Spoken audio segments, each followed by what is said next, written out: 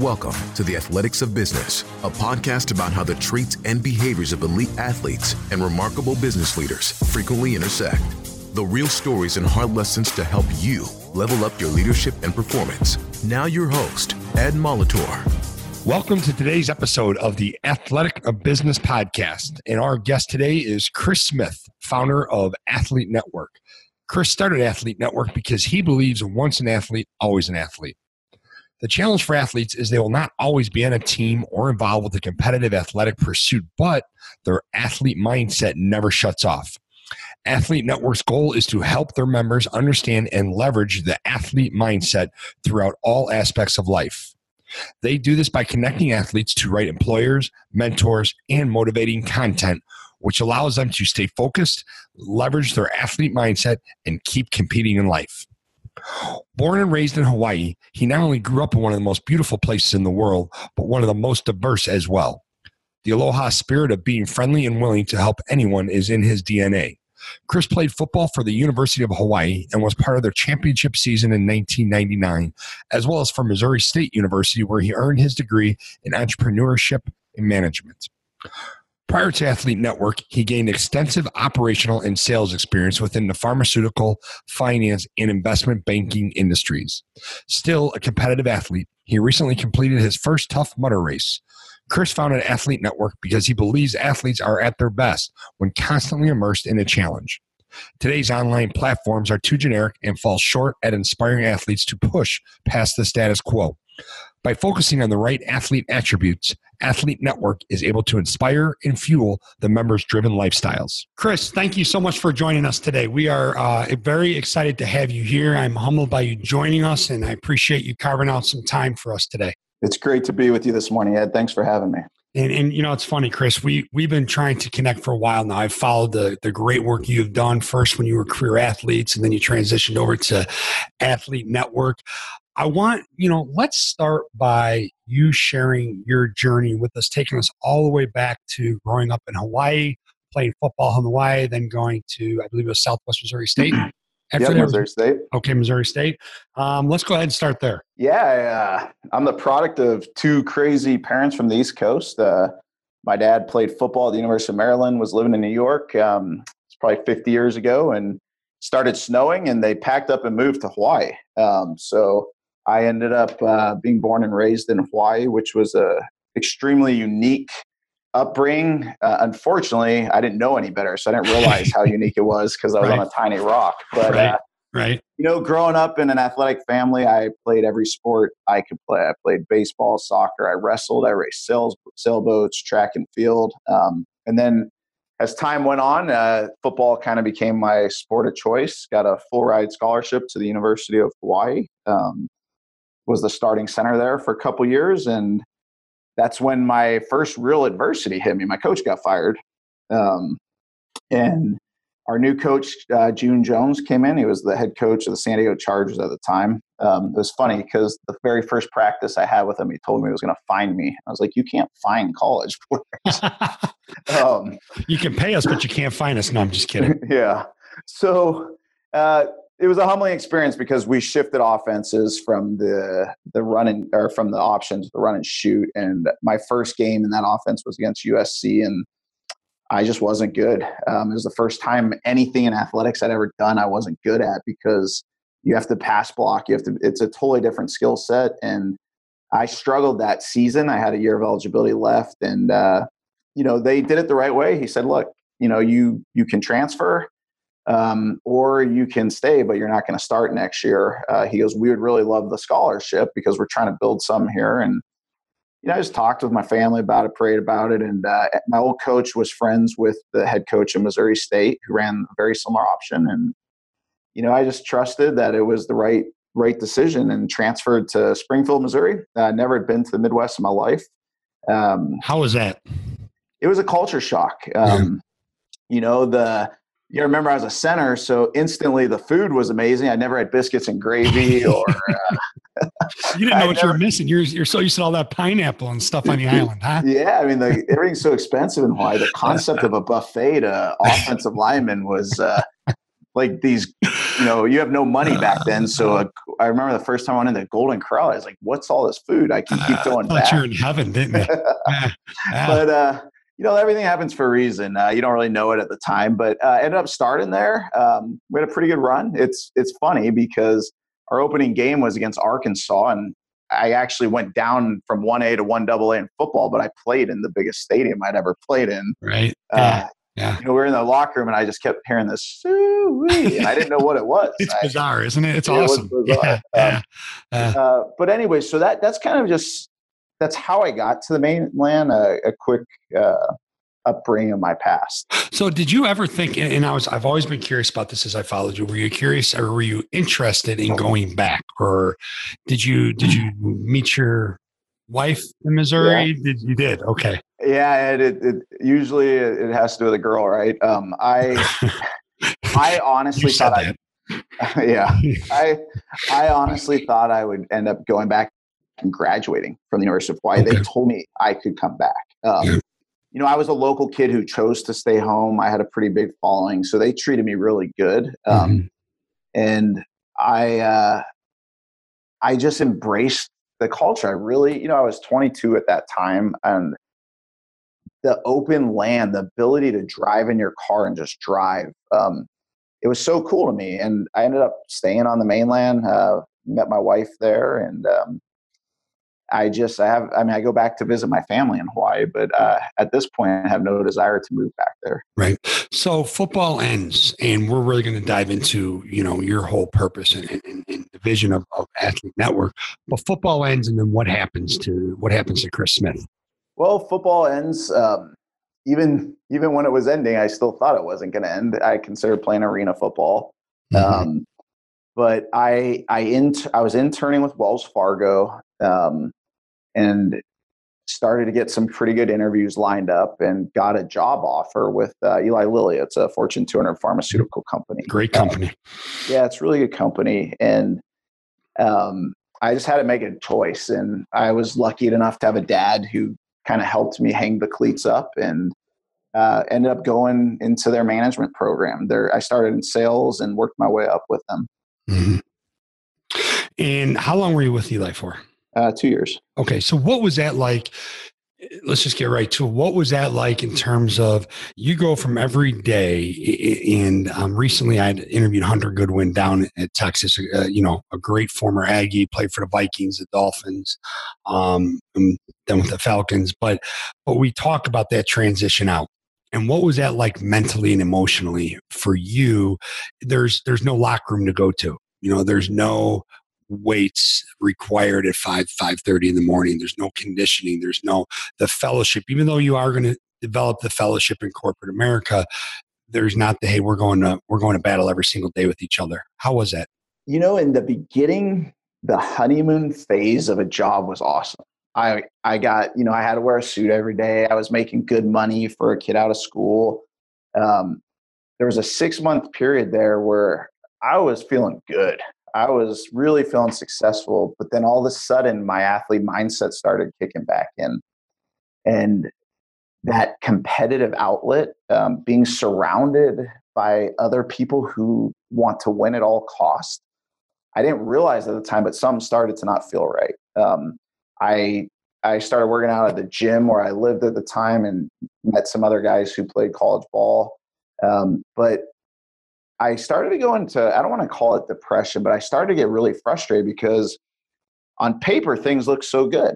I had a good job with a Fortune 500 company, good benefits. I was doing good. I started my career path really good, but something wasn't right. And my girlfriend at the time, now my wife, she was like, "What's wrong with you? This is everything you said you wanted." Right. Yep. And then it happened. I got the opportunity to go to headquarters, and my boss said something to me that to this day I'll never forget. He goes, "Chris, I just want you to know, half the people there are going to love you, and half the people are going to hate you." And I had no idea what he was talking about. But the half that hated me is because I'm an intense guy.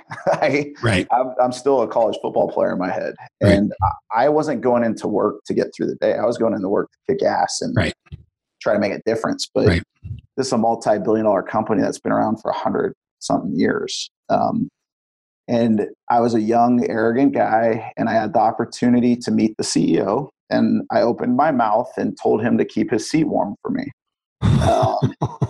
And I got reprimanded by it. So self-confidence isn't an issue, which was good. It wasn't, but right. Sometimes you can be overconfident, right? So right, yeah. So you got reprimanded.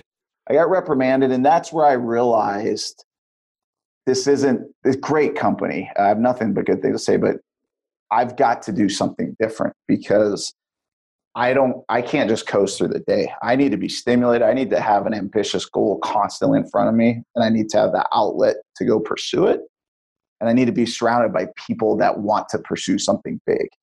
At a lot of companies in America, if you just kind of show up, you're ethical and do your job, they're thrilled. They don't want you doing more than that. Right. So that was a struggle with my transition. Mm-hmm. Mm-hmm. And, as we both very well know, the athlete and the entrepreneurial mindset go hand in hand so well. If you had to do that situation with your CEO over again, how would you have handled that? I would have requested a meeting from him. I've learned if you can get people talking about themselves and trying to become a champion of you, mm-hmm.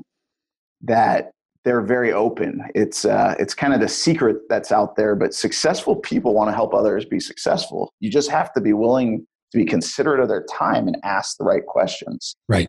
So I knew the CEO was going to be there. So what I would have done is prepared myself with maybe 3 things to ask him when I met him to get him to agree to meet with me in a future date. Instead of being a pompous ass like I was. Well, and you had the right intention though, you did have the right intention. And that's a great lesson. I mean, really, it's a great lesson for young people or anyone climbing the corporate ladder or, pursuing the position they want to, but we've all been there. I remember when we got fired at Texas A&M, I was ticked, and you know how it is. It's just, you lived through the person that recruited you and signed you and was family to you. You know that world, what happens. And I was 28. I didn't want to be known as a survivor. Me, irresponsible, immature, self-centered. I thought the whole world revolved around people that were college basketball coaches, right? So I went back to Chicago, went in the mortgage industry, and I'll remember first Friday of work, my buddy comes over, he's a VP, comes over, he goes, "What are you doing?" I'm in my suit. I'm like, "I'm supposed to be here, right?" He's like, "Come on, 3:05 start, Wrigley Field. Let's go." I'm like, I love it. But you know what? I was miserable because I totally lost my sense of direction, my sense of purpose in my why. And I got into that whole AM that you talk about and I want to talk about. And I was going to compete my lips off and I was going to do things 110 miles an hour and bounce off the walls and just do it. And I didn't find other ways to, I was used to for the last 2 years of my life fighting for our lives and going to the office every day at 5:36, 6:30 and staying till whatever time. And, every phone call that you had was significant. And I didn't know how to adjust that. Do you see that a lot with the athletes that you talk to and work with?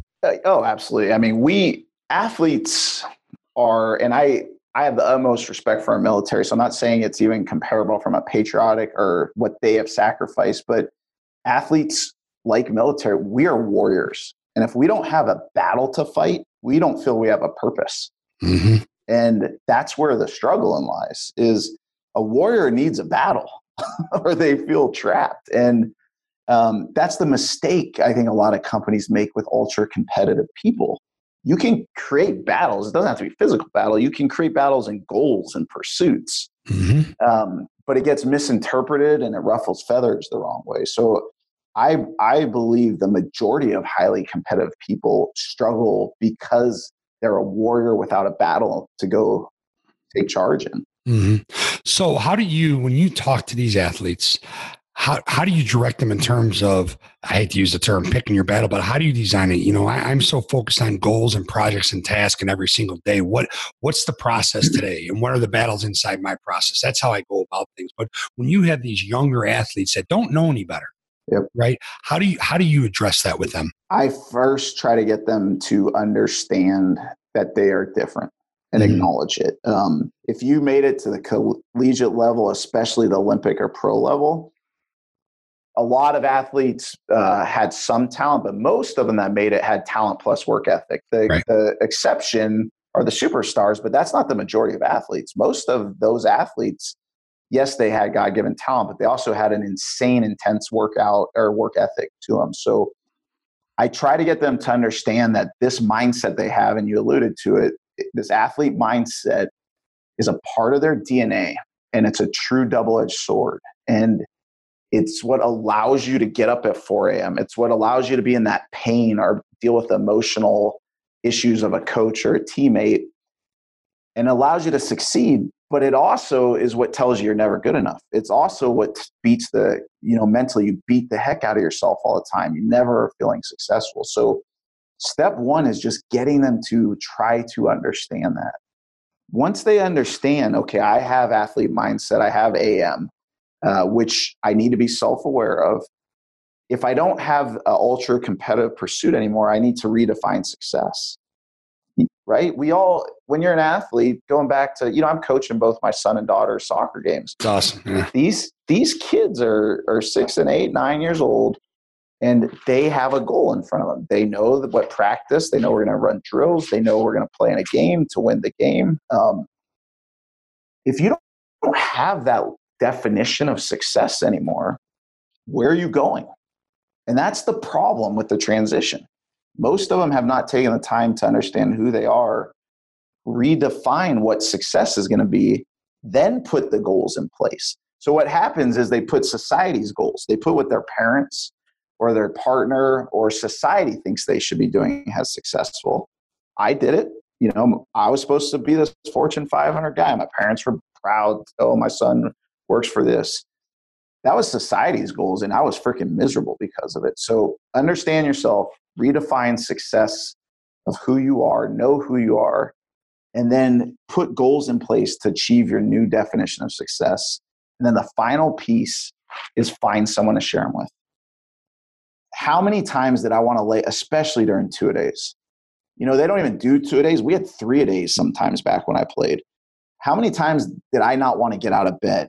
What's the reason I got out to practice? Was it because I'm just this great guy? No, I don't want to let my teammates down, man. I don't want to let my coach down. Right. You're a part of something bigger than yourself. Exactly. Yeah. So you got to share these goals and be with people who are going to achieve them. And those are the steps that I think a lot of athletes don't do in the transition. Well, it's funny you say share your goals, because it irritates me when I read. I mean, anybody can write a blog these days, which is awesome. Anybody can write articles, but you'll see so many people say, don't tell anybody else your goals. Don't share your goals. To me, you're letting, if you follow that advice, you're letting someone else's self-limiting beliefs be projected onto you, and you now have your restraint holding you back. I mean, and it's not even so much an accountability partner, but it is, but it's, sometimes you get so caught up in the minutia of your process that you forget what you're doing, and you need someone to remind you. You need someone to be a part of that with you and to be on that journey. And you need to have a responsibility, because it's like anything. We can tell story after story about,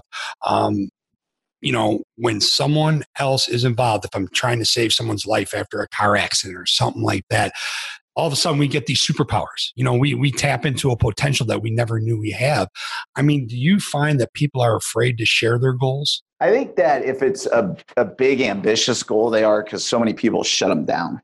Mm-hmm. And, goals do need to be checked sometimes, because especially as athletes, we're creatures of success. We need to see incremental successes. So I think what happens, some people hold their goals back because they get so many people, saying, oh, you can't do that.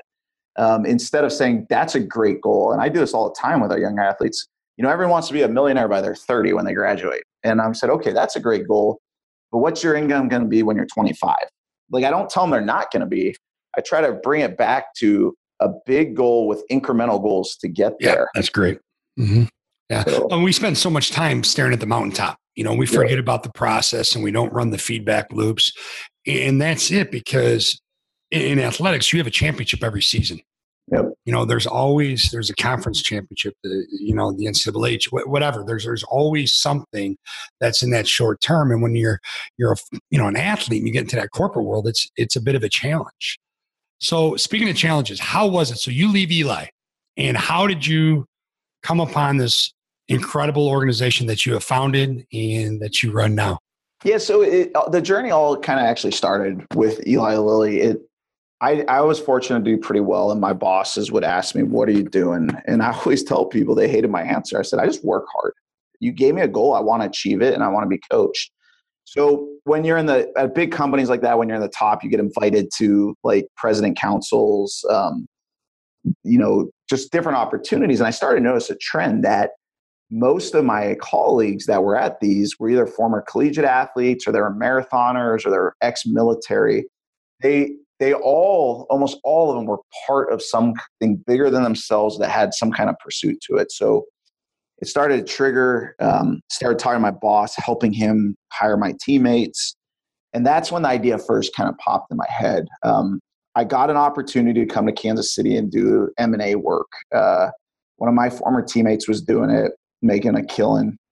And I decided the corporate world was not for me. It wasn't conducive with my personality. So I came to Kansas City doing that, and the exact same thing happened. Top performers, ex-military athletes, just these warriors. And I was able to make some pretty good coin to save up to start building my business model, because everyone told me, I can guarantee you two things, Chris, if you start a business. It's going to take longer than you think and cost more than you think. And they were right. And they were right. So, I had one guy who said, I've seen so many great ideas that the entrepreneur didn't have the means to keep it going. So I really wanted to kind of build at least a year runway for myself and my wife.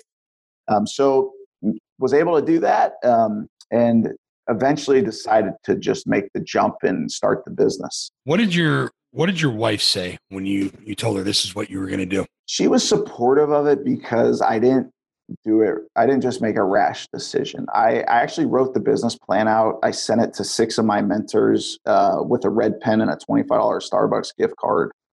And I said, "Hey man, can you go to Starbucks and just mark the hell out of this thing? Where do you think I'm missing it?"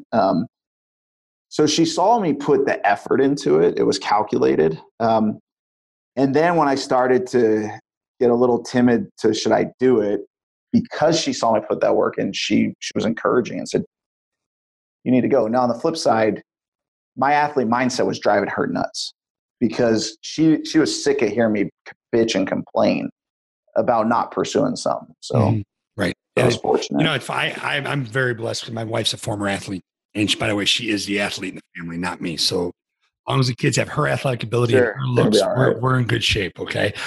But so I was, she understood where I was coming from, but it was funny because when I launched the Molitor Group, we had just had our second kid.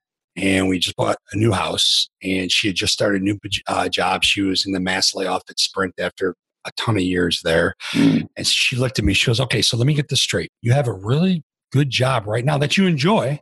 You love working with the military, you love your team, but you have this dream and you want to pursue it. And we just bought a new house. The market's awful. We still have the other house. I just started a new job, and we have a 6-month-old." She goes, "You're a genius."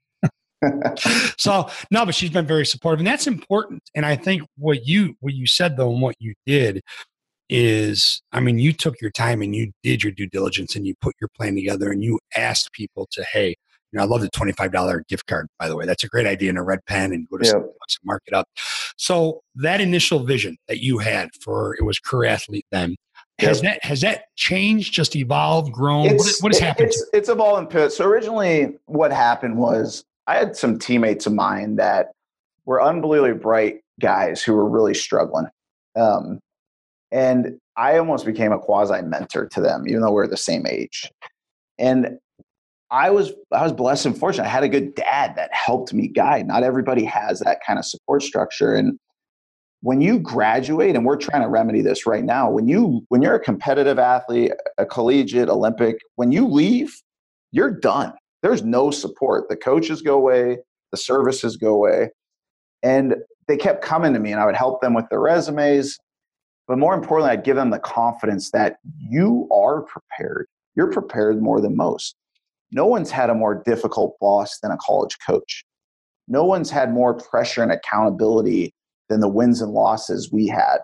And you just need to learn how to cross-pollinate that, So I'd have these conversations with them, and they would get reinvigorated. They were like, oh, I'm not just a football player. I actually can bring a lot to my next endeavor. And I learned that companies value that. I didn't invent companies wanting to hire athletes. They've been doing it for years. I just made it more efficient to connect the two. So for years, that's what we did. We went around colleges. We did seminars. I mean, we've done probably over 1,000 seminars at colleges to seniors, preparing them, teaching them this. Then what happened, Ed, is we would get them the job, and the athlete mindset would kick in just like it did to me back at Lilly. They would come back to us, and I'd have to bring them back down to earth and say, no, keep going. You can't let your mind take you on the wrong path. So we decided, can we build a community here? Can we build a network that continues to provide services to athletes? Not really trying to be a social network, but more of a network that helps the athlete mindset. Do you need content written by their athletes? Do you need access to employers? Do you need access to mentors? So that's where the pivot came in. Instead of just being more of a headhunting firm, to a true network. And what happened was the colleges and the United States Olympics and everyone came to us and said, can we have what you're doing, but make it our own? So we started to essentially white label Athlete Network. And today where it's really gone is it's become a software where we give collegiate athletic departments, Olympic committees, pro sports teams, we give them the software to be able to provide and continue to provide services to their current and alumni athletes with the goal of helping them advance themselves. Because you know this better than anyone, if you've got support from your alumni, your current athletes are focused, they're not going to get in trouble as much, you're going to win. Mm-hmm. and that's what we have become is more of a software company than anything. Yeah. How do you like that? Did you like that evolution? It was a challenge. I got an unbelievably talented CTO 2 years ago. And he's really helped. It's a lot more expensive. We've had to invest a lot of money into this, but I mean, we've been providing this software to the United States Olympics for 3 years now, and we've seen the impact it's had on those athletes. So from a worthiness, it's going to be able to help a lot more athletes. From a business, it gives us a lot bigger scale because the cricket clubs in India have the same problems as the clubs here. Right. I want to get to when you presented at the Athlete Career and Education ACE Olympic and Paralympic Summit in DC in April. That's incredible. I want to get to that, but I don't want to forget, in old age, we get hit in the head a lot. I don't want to forget this point. I want to ask you about that going into the software business, so to speak, that had to push you way outside your comfort zone. And that taps into being an athlete and living outside your comfort zone. Can you talk into that just a little bit? Way outside, because I'm a biz dev guy. I'm a sales guy that had to become tech. And being an athlete, and going through my transition from UH to Missouri State, I know and believe if you don't have the skill set, don't try to fake it. Be great at what you do, and then give props or acknowledge people who are great at what they do. So I knew the very first thing I was going to have to do was get a CTO. Well, CTOs are not cheap. No. Especially good ones. Yeah.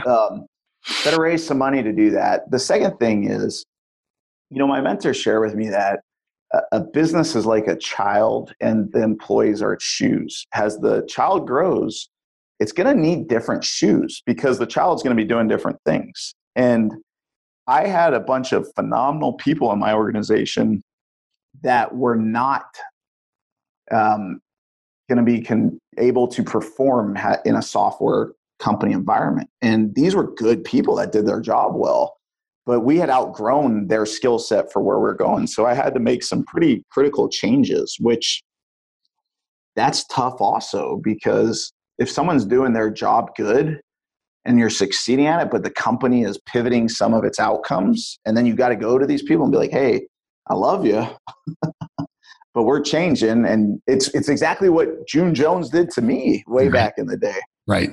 Right. So what happened to those people? A lot of them have gone on to great careers with other companies. Okay. So it wasn't like you tried to restructure their role or do something different. It's just the capacity wasn't there. The ability wasn't there. So that had to be, for you, that had to be really difficult.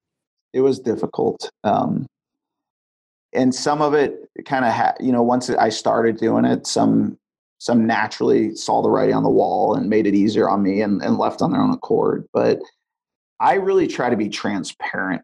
It's kind of like sharing goals, where you alluded to. When I was a younger entrepreneur building this, I wasn't as transparent with the company's goals to our employees. And I've just learned, when you're small, you need everybody so dialed in on your mission that you can't be scared to be transparent with everything with them. So when I started doing that, some of them started to kind of see the writing on the wall. Yeah. You say the word transparency, and that brings me to another one, vulnerable. How important, how key is it to success individually and collectively, is it in your mind, to be both transparent and vulnerable? It's the utmost. You've got to be willing to make some mistakes, or you hear it all the time. And I think as athletes, we want to call BS on it, but you do have to fail. You do have to be vulnerable, because if you're open to those, it is going to guide you in the right path. So I'm learning, and I challenge myself to listen to our people, but also we can't have everything so predicted to a T. We got to take some chances, and we're going to screw this up somewhat. And that's hard, especially when you don't have unlimited resources. And this may be a very poor analogy, but I remember when I first was old enough to start going to basketball camps, and I grew up a coach's son, and greatest thing in the world. And I'll never forget the first day I was doing a figure eight, and I'm trying to hang with the big boys. I'm in fourth grade, and I was with like the 7th and 8th graders. And I think my poop don't stink, and I'm not making any mistakes. Right.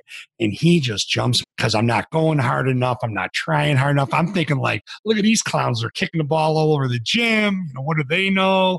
And that's, through athletics, I started learning, if you want to get better, if you want to improve, and you want to really develop a skill set, you have to kick the ball all over the gym. You have to make mistakes. And that was kind of an aha moment for me. As an entrepreneur, there's a little bit more freedom, maybe not financially in terms of making mistakes, but I can remember first time the president of our company in the mortgage industry jumped my ass about something I didn't do. And I'm like, come on, seriously? Do you think you're not a coach, you're not, Sure. Whatever. But that was when I realized, pick up the phone and call the top producers in Chicago, see if you can get referrals, things like that. But do you see like that light bulb going on in athletes' heads, and do people come back and tell you success stories, athletes that are in your network? Oh God, yeah, all the time. It's awesome. That's what. I was gonna say that's got to be pretty cool. That's what keeps us going. I mean, they're not just professional success story; they're personal. I mean, I struggle with this daily. I mean, we talked about it.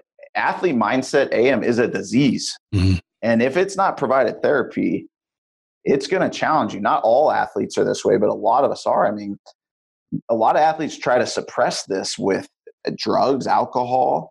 A lot of us can get nasty with our spouses because we can't shut it off. So when we help athletes understand all this, find that purpose and that worthiness, they'll come back and talk how it's changed their marriage. They'll talk about how it's changed their outlook with their professional career, because we're trying to give them a battle again. We got to give these warriors battles, right? Redefining it. And, it's just like in sport, right? My best football games were not the ones where I was nutted up. They're the ones where I was like in that zone. Mm-hmm. It was easy. Mm-hmm. And we're trying to give slow motion. Yeah, it was slow motion. And we're trying to give them that feeling again of you're prepared. Your succession plan. You know what you're trying to do. Give it your best every day and go through it and see your goals being accomplished. And it's hard work, but it changes them. It does. And how hard was it for you? And not hard. That's tough for the challenge of self-awareness, because in athletics, you're constantly told what you're doing. I mean, every day you're being held accountable by teammates, by coaches, what have you, every single day. So you know where you're at. You know where you stand. You know where you stand with the coaches. You know where you stand with your teammates. You get into the corporate world, and this is something I really work with clients on, is developing their self-awareness. Okay, how do you do, like we talked about, defining success? Where are you right now? Where do you want to go? And that gap, what are we going to do about it? Do you find that athletes miss being told where they stand, and that they have to be very honest with themselves and develop that self-awareness? I think they miss it, and then I think it takes them down a rabbit hole where it becomes a deep, dark place for them, because they start doing it to themselves. They start beating themselves up. And that, as you know, it becomes counterproductive. Negative energy, especially in business, it's a waste of energy. So what happens is, now that they don't have a coach, or if their bosses don't understand that about them, their athlete mindset starts telling them, you're not doing good enough, all those things. And then you start to believe it. You start going down this very dark path where all the company has to do is realize you've got a warrior here. Give them incremental goals. Give them a visibility of those goals. Give them coaching. So yeah, it's tough, but it's who we are. We always had film on us. My first college game was against the University of Arizona, and as a center, I was our offensive player of the game. On Sunday in film study, do you think I got praised? No. I got ripped. Yeah. I hope you enjoyed that Saturday night, because it wasn't Sunday. Yeah. Even when you're successful, you're not successful with your coaches. And then, you go in a professional career and you're probably doing a good job, but your mindset's beating yourself up. And it's wasted energy. I still, to this day, I have a hard time when people will call me. It happened to me yesterday. All right. Had a old teammate of mine call me up and says, "Hey, I listened to this podcast, the Hunter Goodwin episode." He's a college football player as well, and my buddy, and he said, "I loved it." I didn't know what to say. I was waiting for a punchline, right? To this day, I have a hard time taking compliments or trusting the fact that you are being sincere when you might heap a little bit of praise my way. I still have a hard time with that. But you have a great self-awareness story. You have a great story that you talk about. You're on Southwest Airlines. You were flying and you came across something. On Southwest, they always have their magazine, and Gary Kelly, the CEO, always writes a letter. And on this flight, he talked about being a former collegiate football player.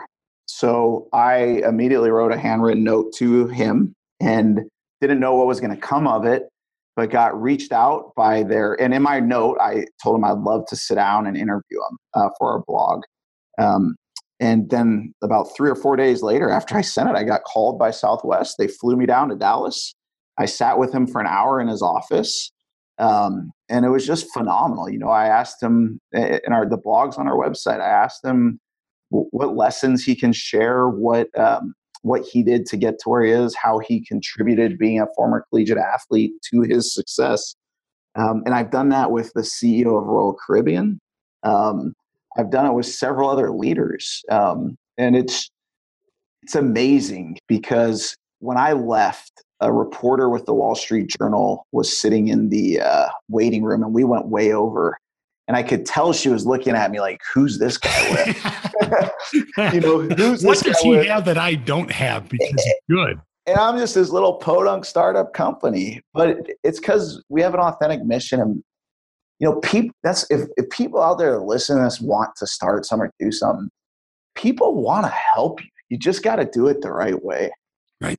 Who have been your best mentors? Well, I know this in the purpose of the show, but I am a spiritual guy, so I look to my faith to guide me. I also have a mentor named Rusty Roof. He was an investor in EA Sports. He was on the board of director of Glassdoor. The reason I think Rusty is one of my best mentors is he's very different from me. He enjoys different things of the world. He's very into art, and he is an athlete, though. He's an avid runner. We have different political views on a lot of things, and I think it's so valuable, because if you can get someone who thinks very different from you, has been successful, but truly understands your mission, those conversations every time within about 15 minutes seem to bring light out there. And I think that's a miss most people make when they look for a mentor. They want to go to someone that they're a fan of. And typically if you're a fan of someone, it's because they're just like you, just doing something way better than you.